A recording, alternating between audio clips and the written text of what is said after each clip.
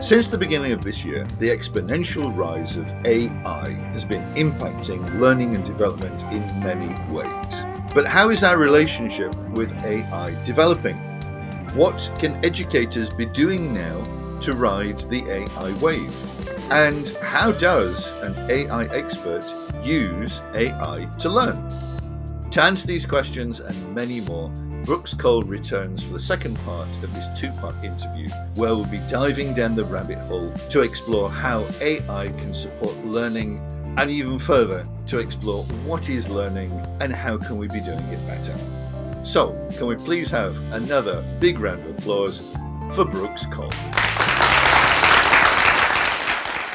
Welcome back, Brooks. Thank you. Now, after our first meeting when we talked about AI, you basically enlightened us on what AI is, what it can do, what it can't do, and where it's going in the future. But one of the things that we didn't get around to, which is possibly the most important thing as far as the Learnability Show goes, is how AI is impacting, or how it's going to impact, on the way that we learn. Let's just dive in.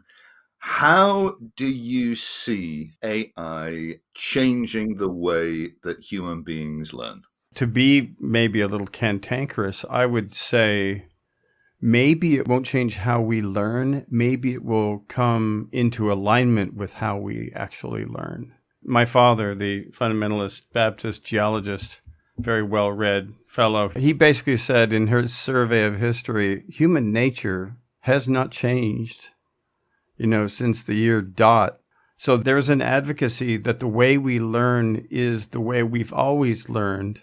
But I would assert that, and folks like Bloom, Benjamin Bloom back in the day, when he was talking about this, the 2 sigma problem, he was referring to the idea that Alexander was schooled in the old school method of tutoring and mentorship.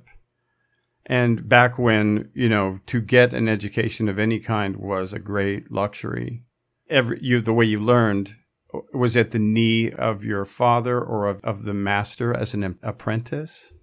You would learn basically experientially and cognitively and otherwise by an individual being right there with you, observing your learning progress as this knowledge and skill and mastery was imparted. And then in comes the Industrial Revolution and the Prussians and this idea of, needing this fear, Gustave Le Bon and the crowd, and the early 20th century fear of the crowd. And then in comes basically the factory schooling idea, which, I will just argue is really more about manufacturing consent and obedience than it is about really instilling mastery in any particular subject. And that took us away from the model which has basically worked throughout human history, which is if you want to teach a little human something, then you sit with them and you teach it to them and you observe what they like, what they get, what they don't get, where they're stuck. And that has been true through, however many millions of years of hominid history. And then suddenly you get this factory idea that is absolutely 180 degrees opposed to the way we learn, in my opinion. Some excel. I was one of those. I was valedictorian. I never got a B because I thought getting a B was going to be the scarlet letter. So I was like super, but I looking back in my own educational exploration, I was much more about gaming the system to get the grades. And the actual learning and mastery of whatever the subject was, that almost happened by accident. And what I'm saying here, I think what's going to change, and it's going to change, this is so exciting, is that everybody's going to get their own tutor. And actually a gaggle of them. And these tutors will have many, many advantages over a human tutor. One is they will be able to afford infinite patience and infinite time spent with the learner. And then these tutors will have unbelievable access to sensors, to data, to history about the native who's doing the learning, maybe for good or for ill. But I would like to keep this on the positive side, that the ability of these entities to sense, are you tired? Did you get enough sleep? Do you seem distracted? Is your heart rate racing?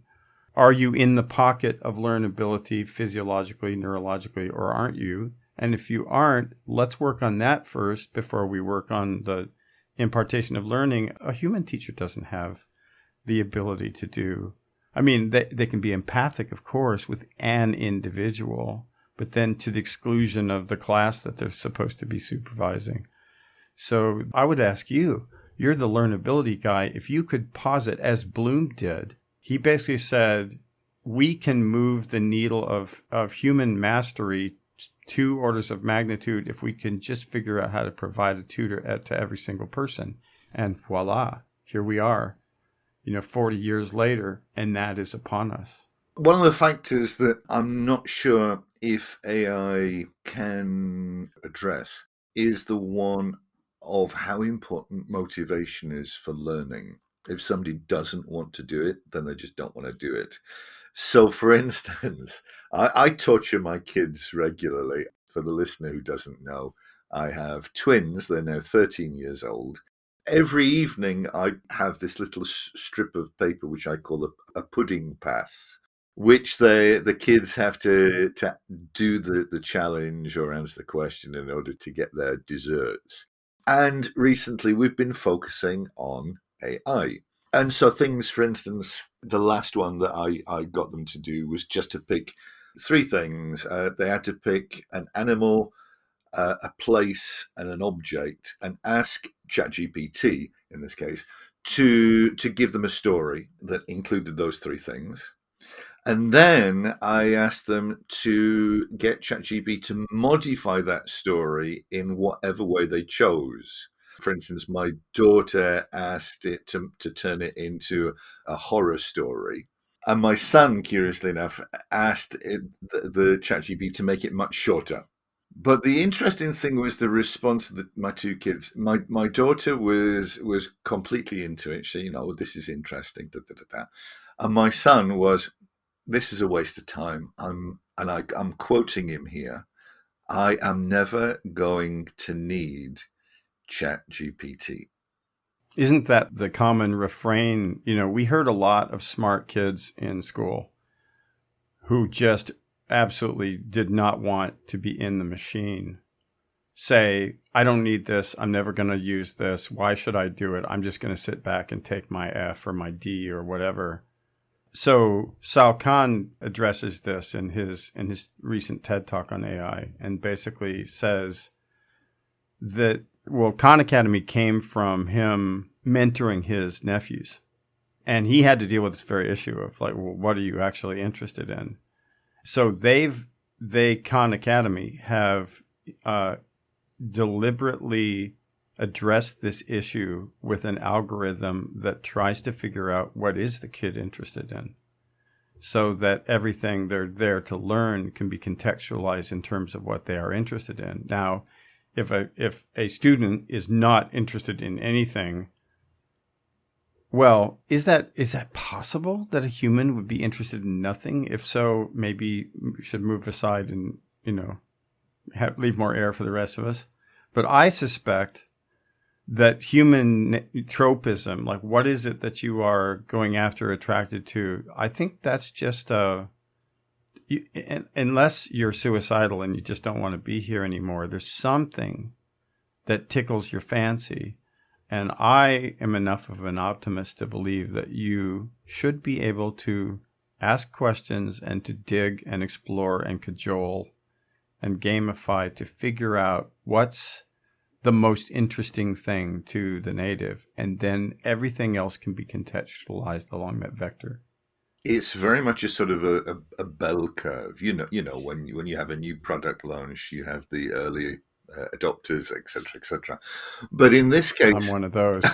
I figured you were actually. Yes, I gathered that. But rather than the early adopter, late adopter bell curve, you have. I don't think that my son is not interested in anything. You get students that give you that impression. What I think it is actually is that it's more a case of wanting to rebel, to be against the idea of AI rather than I'm just not interested in anything.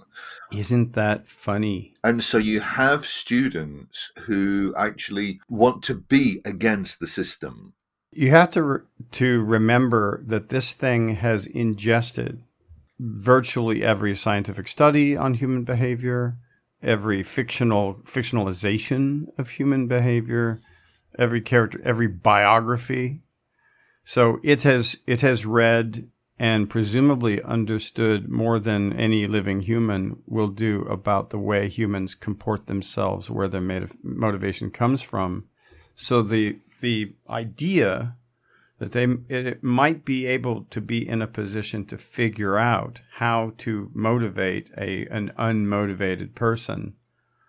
There's literature around that. There's people who have discussed it. There's obviously lots of parents like yourself have addressed this very situation and have done so in language somewhere where this thing has explored the idea. Now, but I also want to say I'm all for meritocracy.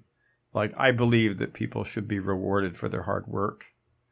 I believe everybody should be given a fair chance, but the ones that really apply themselves, they deserve the rewards that come for hard work. Dear old dad, was kind of a Calvinist, nose to the grindstone, but definitely, you're earning your way into heaven by being diligent and conscientious. And I inherited that. And miserable, I think, as well, isn't it? Well, there was something about that because, if you're laughing, obviously it's the devil's work. But I want to get down on this thing. It's a somewhat of an irritating thing to hear. Either I won't need to learn this, or it's dumb, it's mundane, the answers it provides are not interesting. This drives me crazy because it's so obviously, it's a mind mirror. It really, really gives you exactly more than what you put in. It explodes with value and joy the more you put in and the more you learn about its subtlety, the more you get out the other end. For example, we're going to be talking to Socrates in Socratic dialogue. He's just going to be next to you. One of my personal favorites looking forward to having by my side is Marcus Aurelius. But considering the Socratic dialogue aspect of mentoring, I asked Socrates if he would join us today. And I got a little bit of exploration.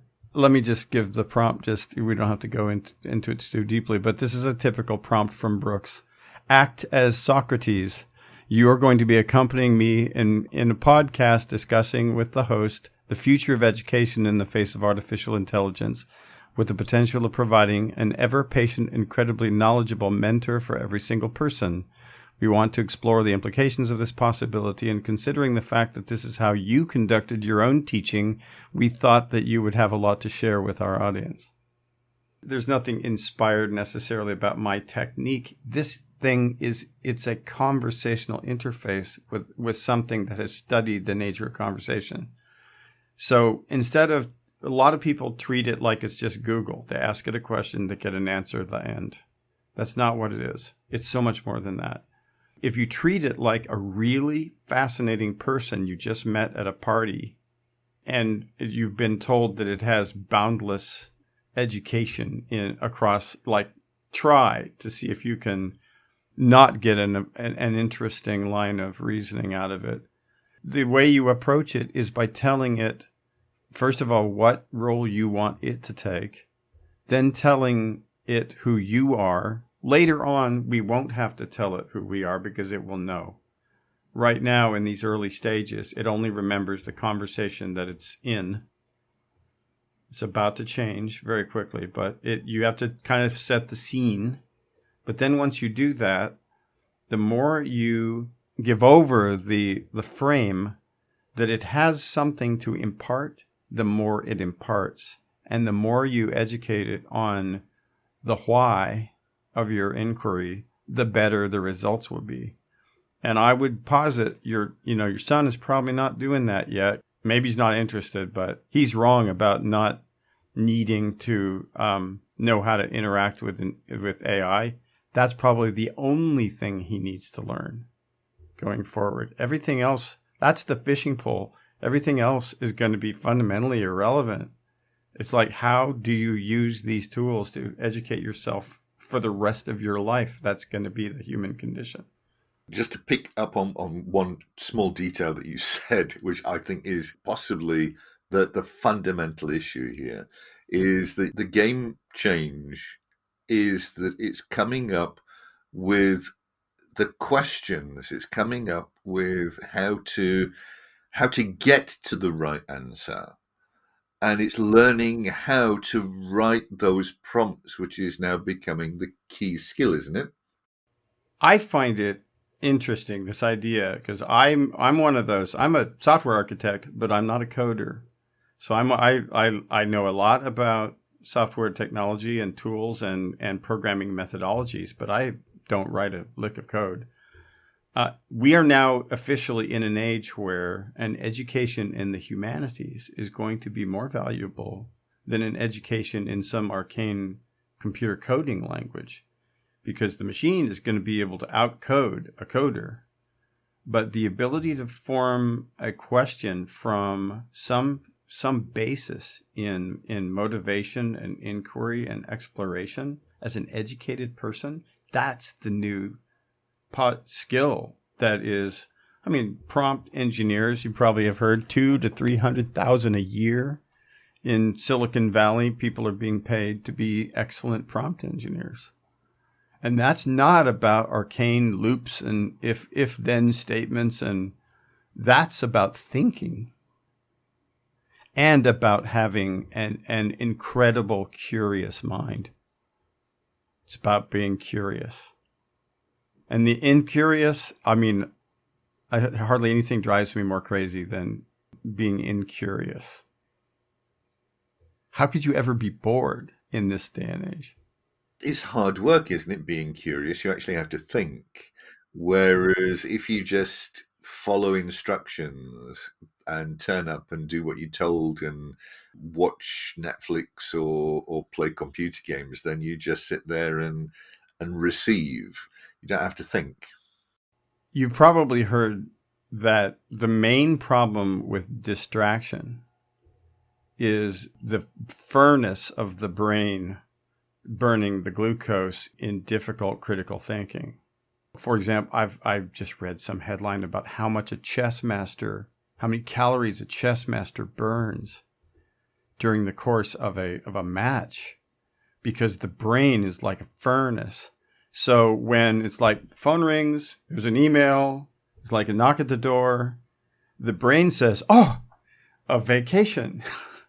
The moment you look at the television, suddenly the furnace quiets down, and the effort is not there. But then there's the switching cost of getting back to what you were supposed to be paying attention to in the first place. So I would say one of the things to keep in mind when you explore this realm of prompt engineering or interacting with the model, what seems to be emerging is there's a couple of beautiful emergent ideas. One is that the more the machine, I'll just call it the machine for these purposes, the more you let it develop its answer procedurally. You let it do something, and then you basically frame, was that what you wanted or not? And if not, maybe you need to give more information. The machine actually has, for lack of a better word, an internal process of reflection that it uses to arrive at its answers. This is why thinking of it as an unthinking robot is so inept, because it's actually cycling and reviewing and exploring. And if you can get it to cycle in the right direction, then it will develop better and better answers and go deeper and deeper, and then recursively go back to what it's already given you, or something that you react to now with new information that, oh, you need this or this guidance. So it's it's a sculpture that it develops over time with successive passes over the same surface. It's not a one shot, then you're done. That's not where it has its richness. You mentioned that coders who earn 200,000 are now having their work impacted by AI, and they're going to have to change to become prompters. Hold on, I didn't quite say that. So there's one rule of thumb I will say. Peter Diamandis recently said, everyone thinks AI is going to take their job. That's not what's going to happen. Someone who uses AI is going to take their job. So probably the most important thing about the learning proposition as well, what this is that is upon us is not the demise of humanity. This is the augmentation of humanity. What the sublime possibility here is an alchemical marriage between two different types of intelligence, ours and theirs. And when you combine the two, the so-called human in the loop, you get incredible, it's like the Kyoto Gardens. I think about, people who think humans are a cancer on the planet have not been to the Kyoto Gardens, or have not been to the Louvre, have not been to an incredible symphony, or really, of course, humans are capable of incredible stupidity and malevolence. Absolutely so. We are, in fact, of course, at least a lot of us is the chimpanzee. But then there's this other thing, this amazing skull cap that, I've got my own ideas about where it came from. But when you introduce that additional intelligence and self-examination into the equation, you get the ability to create in participation with nature. And I would say, as weird as it sounds, there's a kind of natural quality to this intelligence. It's not necessary. I mean, it's modeled after human intelligence, and it's modeled after human neural structure, but it isn't artificial. It's some kind of supernatural force that humans can dance with and produce something that is greater than the sum of the parts. Running with the idea that those who don't keep up to speed with AI could be losing their jobs to people who do. If you were an educator, what sort of things would you be doing to keep ahead and actually become one of these people who does know how to use AI? Well, such a deep question, really. The thing that I have done. I mean, I'm not a teacher, but but in a sense, I think anybody that interacts with people that has some wisdom to impart is a kind of educator. So people come to me for advice all the time. I don't know. I'm thick as two bricks like the rest of them, but I've had some life experience. And one of the things that I've observed is that before you figure out what to do, you have to figure out why. Otherwise, any road will take you there, as they say. And so before someone figures out, whether they're going to learn machine learning or take a course in machine learning or something like that, my partner in the AI lab that we're forming in the UK, he's a young, very skilled AI guy. His assertion is the technology is changing so quickly, it is not necessarily wise to bet on specific technologies.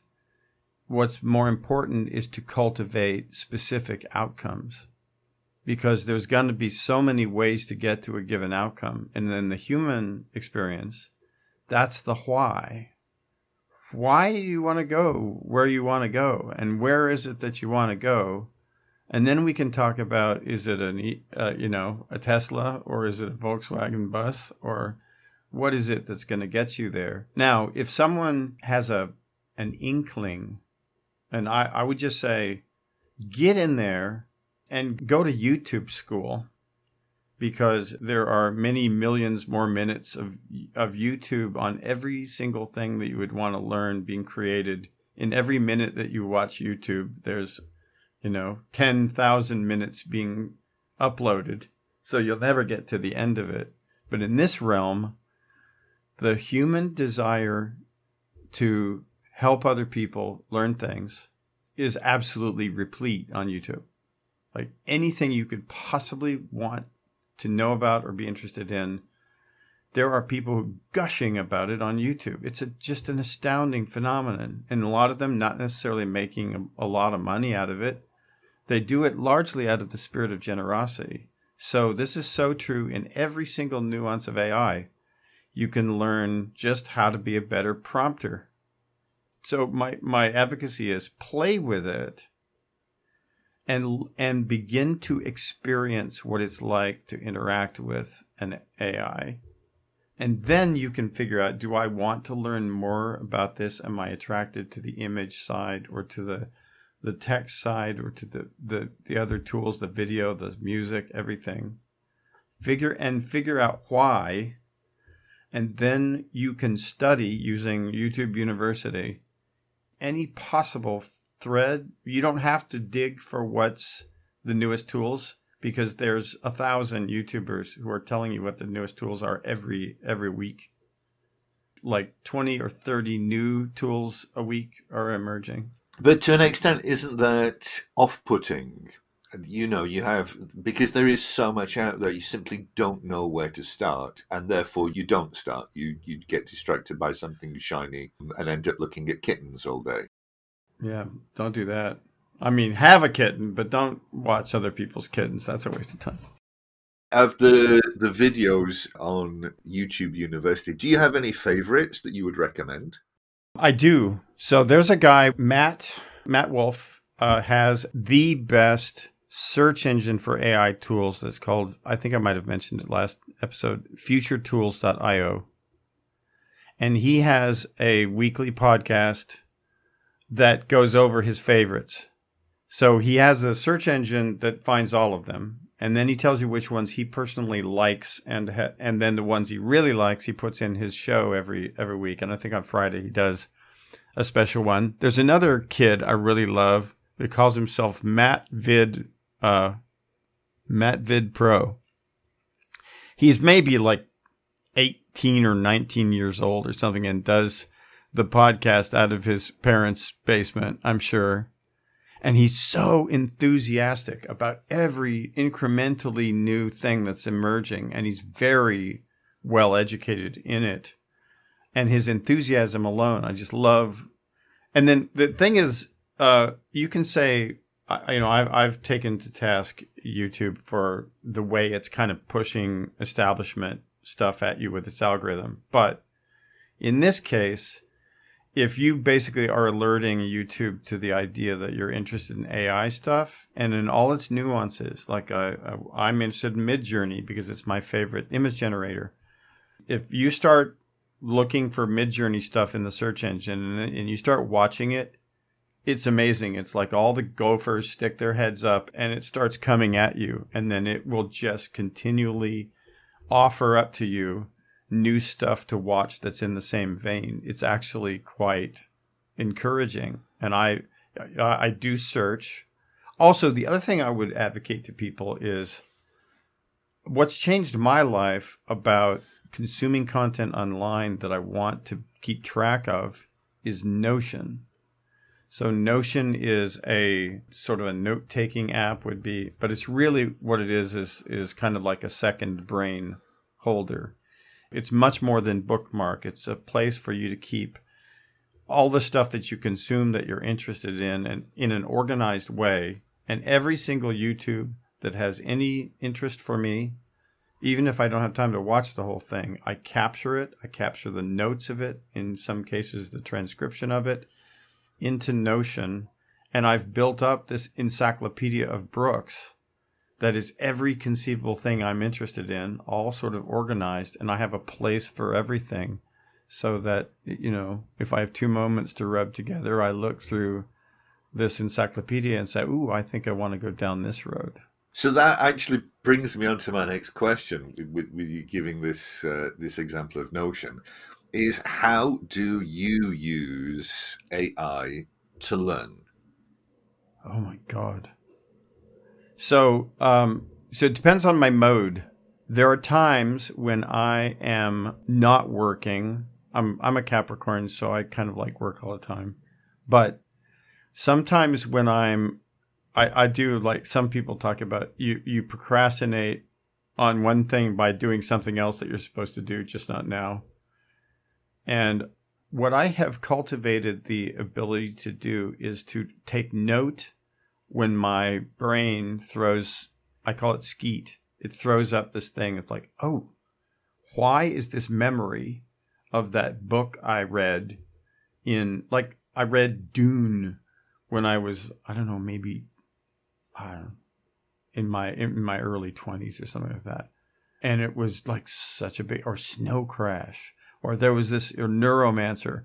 There was this period that I was really into cyberpunk and into sci-fi. I didn't read it when I was a teen.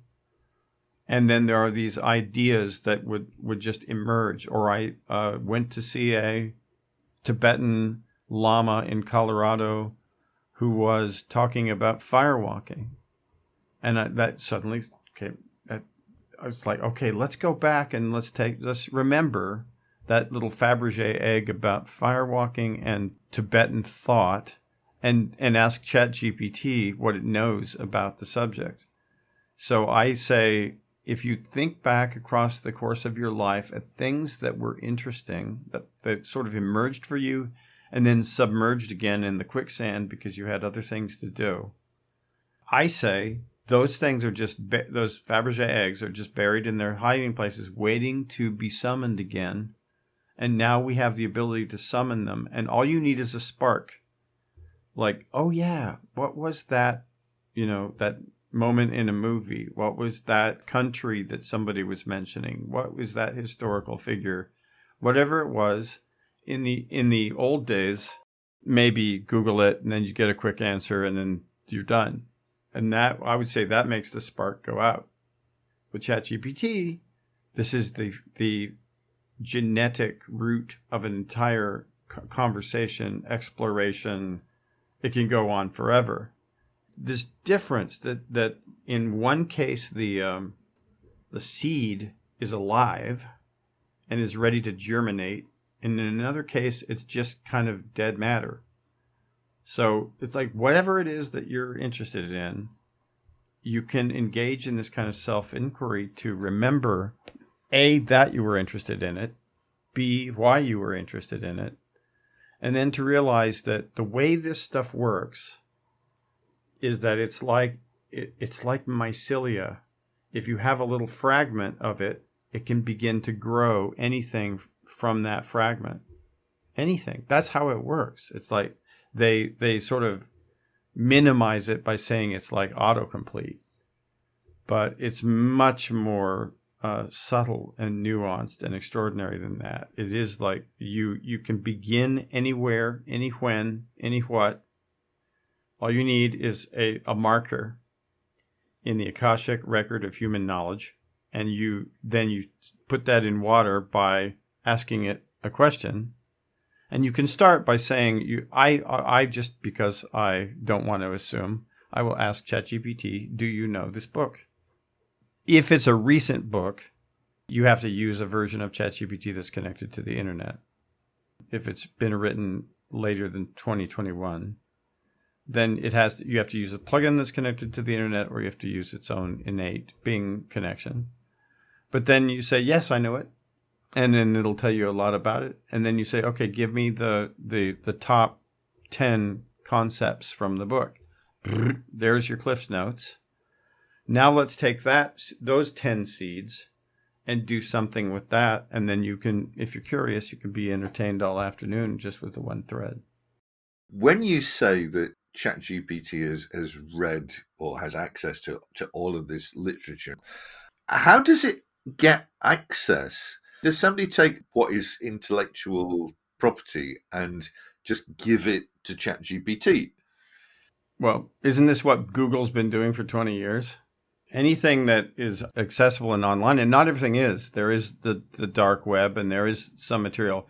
And to be honest with you, I'm not sure when it comes to books, the content of which are not necessarily Googleable per se. You can't get a PDF of the content of the book. How it gets access to that information is a question I don't know. But the method is involved in the training, where in the early stages of training the model, they have this army of data scientists that are going out like shoveling coal into the furnace. They go out and they find corpuses of all kinds, including these more arcane things like scientific papers and so forth that are not necessary, that are behind firewalls. And they get subscriptions, and they absorb this information, and then it goes in there, and it then begins to knit during that process, where having exposed it to a ton of this stuff, it then goes about its so-called black box work, where it begins to knit this stuff together in ways that even the creators cannot completely understand what it's doing. As you're a Star Trek fan, I'm going to use this, an example from Star Trek to put my next question. If our listener has seen the film The Wrath of Khan, the goodies and the baddies are chasing each other through this electromagnetic storm, which we won't go into the science of that, but anyway. And they're basically trying to find each other in the dark, the two spaceships. And I think it's Mr. Spock that leans over to Captain Kirk and says, "We've analysed how Khan, who's captaining the other ship, is thinking, and he's trapped in a two-dimensional manner of behaviour, and we could use the 3 dimensions to actually get our advantage on him." Now, the reason I mention this is because when we're talking about, for instance, ChatGPT, and we're asking questions or using ChatGPT by writing prompts, is it, well, I think it's possible that we get trapped into a certain way of thinking and find it difficult to break out of how to use these tools. Have you got any experience like that, and any suggestions of how to deal with it? It's such a beautiful question, because it speaks to my own work, actually, since I was a young man, looking at consciousness as a dimensional construct, basically as a geometry, the geometry of meaning. And the secret is the n-dimensional. So we're going into a world, and I use the term holo. The company's called Holo, and I've used this holo construct because it's the idea that everything is in fact connected to everything else, and that if with any given nugget you have an infinite number of directions in which you can then associate or travel from that one place. So ChatGPT and GPT-4, really, the secret to not getting trapped in dimensionality, like you remember Flatland. In Flatland, a square is a safe. You can put your valuables in there, and but in 3 dimensions, someone can just like pull the thing out of the safe because it has no back and it has no front. If you keep going, you begin to understand where this is going, where any object of focus, you can basically meta out. I would say this is what happened to me when I was in my dorm room at university. I realized that I was in the flatland of a single bubble, or single reality bubble. I'm in a dorm room. I'm having a conversation with this guy. Yeah, I might have had a bong hit or whatever it was. Now, all of a sudden, I'm outside that reality bubble and I'm looking at all the other reality bubbles, all the other students, all the other people in my city, in my state, all the other people who have been across this place in time. All of a sudden, the single reality that you have or the single subject that you're focusing on is not fixed, but it's actually a pivot, a point of pivoting. So you can do this with language with ChatGPT. You can take something, you can have it, ask it a question, have it spit out a recommendation or a characterization. Then you can have it change its identity. You can say, now you are a world expert critic on the very domain you have just been expounding on. Pick apart what you've just said and find the holes in it. And it will go dutifully, it will proceed to debate itself and produce incredibly incisive contrary points to what it just said. And then you can have it pivot again and have it fix the things that it identified itself by being a different entity, a different perspective. It's elastic. And this is why I'm pointing out this idea that if you do this procedurally, you do something and then you do something different and then you do something different again, then you take all of the products of the different perspectives and you combine them, merge them, multiply them, cross-pollinate them. So if you think in terms of these sort of moves, almost like chess moves, you get an absolutely infinite number of permutations of ways of looking at something, which is this multi-perspectival view. That is, to me, the real seed of wisdom. If you're stuck in your own perspective, it doesn't matter how well studied it is. If you're obstinate and unable to put yourself in the shoes of your adversary, you're not actually a masterful thinker. In really good educations, they teach you how to debate your own position and win, and then go back. And that's what ChatGPT will do this. It'll go as deep as you like. It'll pivot to any perspective. It knows time, space, the macrocosm, the microcosm, the infocosm, the mythocosm. It knows all the cosms. But you have to ask it. You have to invite it to do so. Otherwise, it's not going to do it. And by the way, I want to insert a little commercial here because, I know that Google is trying real hard and they've had a lot of extremely gifted AI scientists and so forth working. But I don't know if anybody's tried Bard. But when you compare Bard to ChatGPT, it's a completely different personality. And it's not a likable entity. ChatGPT, you ask it a simple question and then it gushes detail and offers up all these perspectives and gives you ideas to follow on. I think maybe because it's like Google, it's penurious. You ask it a question and then it just gives you this really sort of short and generally unsatisfying answer, and then it'll just sit there like inert. It's like pulling teeth to get something out of it. Whereas ChatGPT is like a fountain. It's a fountain of value in my perspective. I hope I'm not pissing off some Google fanatics out there, but it's my experience so far. Maybe they'll change. Maybe that will change. But so far, if it's like mispersonality gets awarded to ChatGPT, not to Google. You mentioned about how you can use ChatGPT to debate issues and generate new ideas. One of the little tricks that I was quite pleased to discover with ChatGPT is you can actually ask it to test you on your own knowledge. You can get it to ask you the questions, so you actually have to do the ChatGPT stuff and write the answers, and it will it will evaluate and criticize your answers to let you know how well you've done. That is one of the biggest bit flips that your listeners can do when they're playing with this, is to turn the tables and ask it to ask you questions.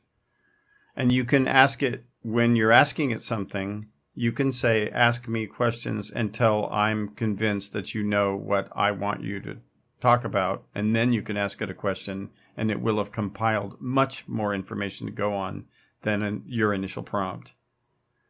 But let me point out that, we're at such an early stage of this.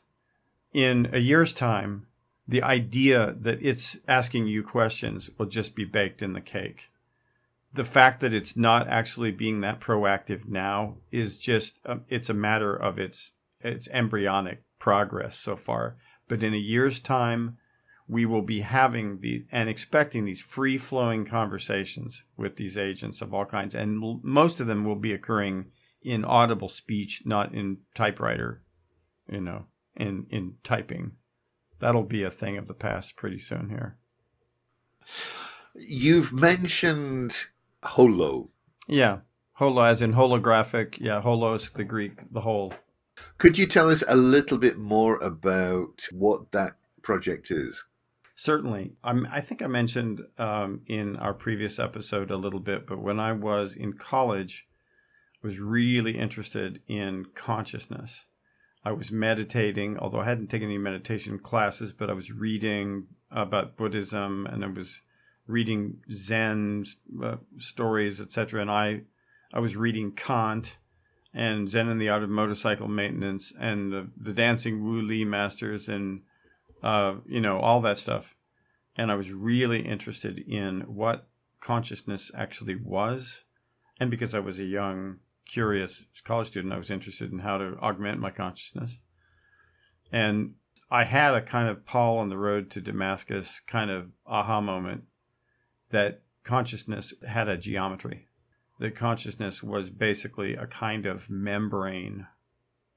Because, I noticed that everywhere you go, there you are. You look all around, whether you are perceiving or imagining or you're watching a movie or listening to a ripping good story or in some entheogenic ecstasy or in a dream or engaged in a memory. Whatever it is that you're doing with your brain, these states all have the same kind of topology, if you will. You're in the middle of a bubble. And then in that bubble, there's like the near, what is it that you're focusing on, and this sort of mid-distance of what is the context that surrounds the thing that you're focusing on. I just began to explore this idea that there was a kind of geometry of meaning. And then I ran across a book called The Geometry of Meaning by Arthur M. Young, who is the guy who invented the helicopter. Most people don't know about Arthur, but he was in effect my intellectual godfather. And I explored this idea that this could give rise to understanding how we use our minds and how we can use them better and how we can expand our consciousness, which as a young man, I believed that most of the people around me were idiots, like we often do, and that, I knew better, and that, you old folks have made a mess of the world, and it's up to us young ones to kind of set things right. And I thought, we need to raise consciousness in order to save this planet. And that had to do with increasing the clarity and lucidity and reach of this bubble. How much can you stuff into the bubble? So I actually developed a set of algorithms and even wrote patents, was awarded some patents in the late 90s, early 2000s, and have kept going. And it turns out that what I was working on is the perfect segue to artificial or augmented intelligence. Why? Because this is about how this technology can augment our intention and our awareness and our quest for understanding and mastery. And right now, we're just like in the old days. I'm old enough to remember when computers were a black screen with green type.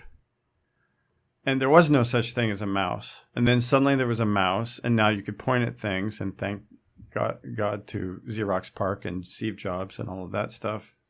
But now Apple has just described this headset that's coming next year, in which you look at what you want, what you're interested in, and it tracks your eyeballs. And then you just click your fingers together, and that's a tap, that's a click to indicate that the thing you're focusing on with your eyes is the thing you want to pursue.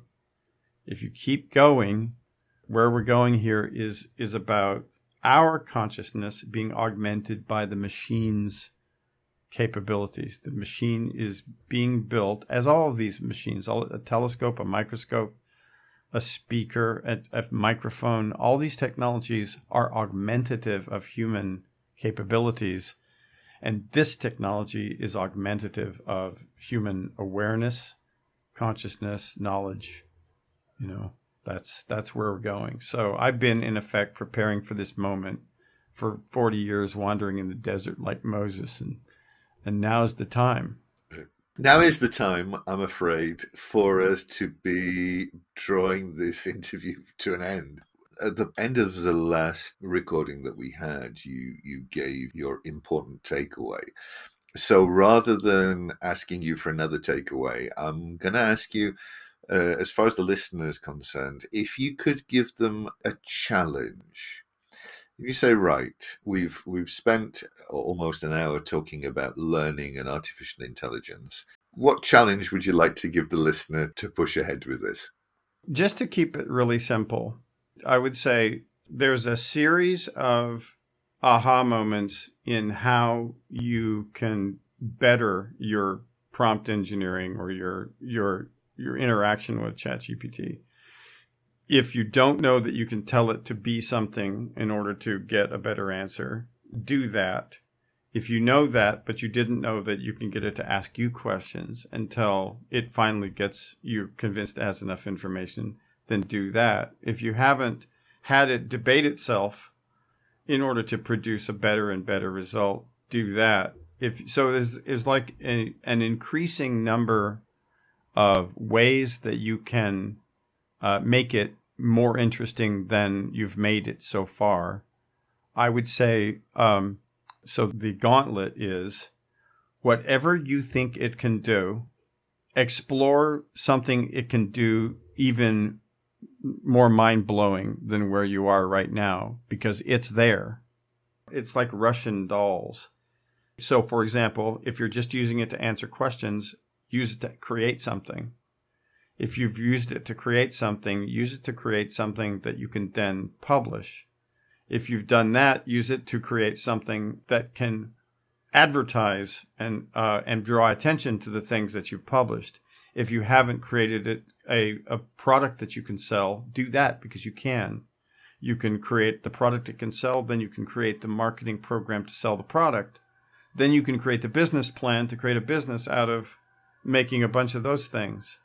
You can, and then then you can leave your dead-end job and you can actually become a ChatGPT entrepreneur. And once you're doing that, you then become a ChatGPT millionaire. So I would say do the ratchet and just keep upping yourself. And because just know this is endless. What we're on the cusp of has no boundary. The boundary is at the very edge of the human imagination, and nobody has gotten to the end of that. We could give this episode the subtitle of How to Become a ChatGPT Millionaire. I have to say, of all the uses that this incredible technology is being put to, that's the most mundane. I'm sure it gets a lot of clicks, and if you want to know that, there's just Google that, and you'll get tens of thousands of people who are not necessarily millionaires telling you how to become a millionaire. I would say that to really wrap it up, it's like use it to go beyond what you think is possible for yourself. And I'm not deifying it. I'm just saying that it knows more about human nature than you do. And very soon it will know more about your nature than you do. Use it as a catalyst for personal growth, and it will not disappoint you. Brooks, thank you very much. It's a pleasure talking to you, and I wish you all the very best. What a pleasure and a genuine honor to be on your show. Take care now.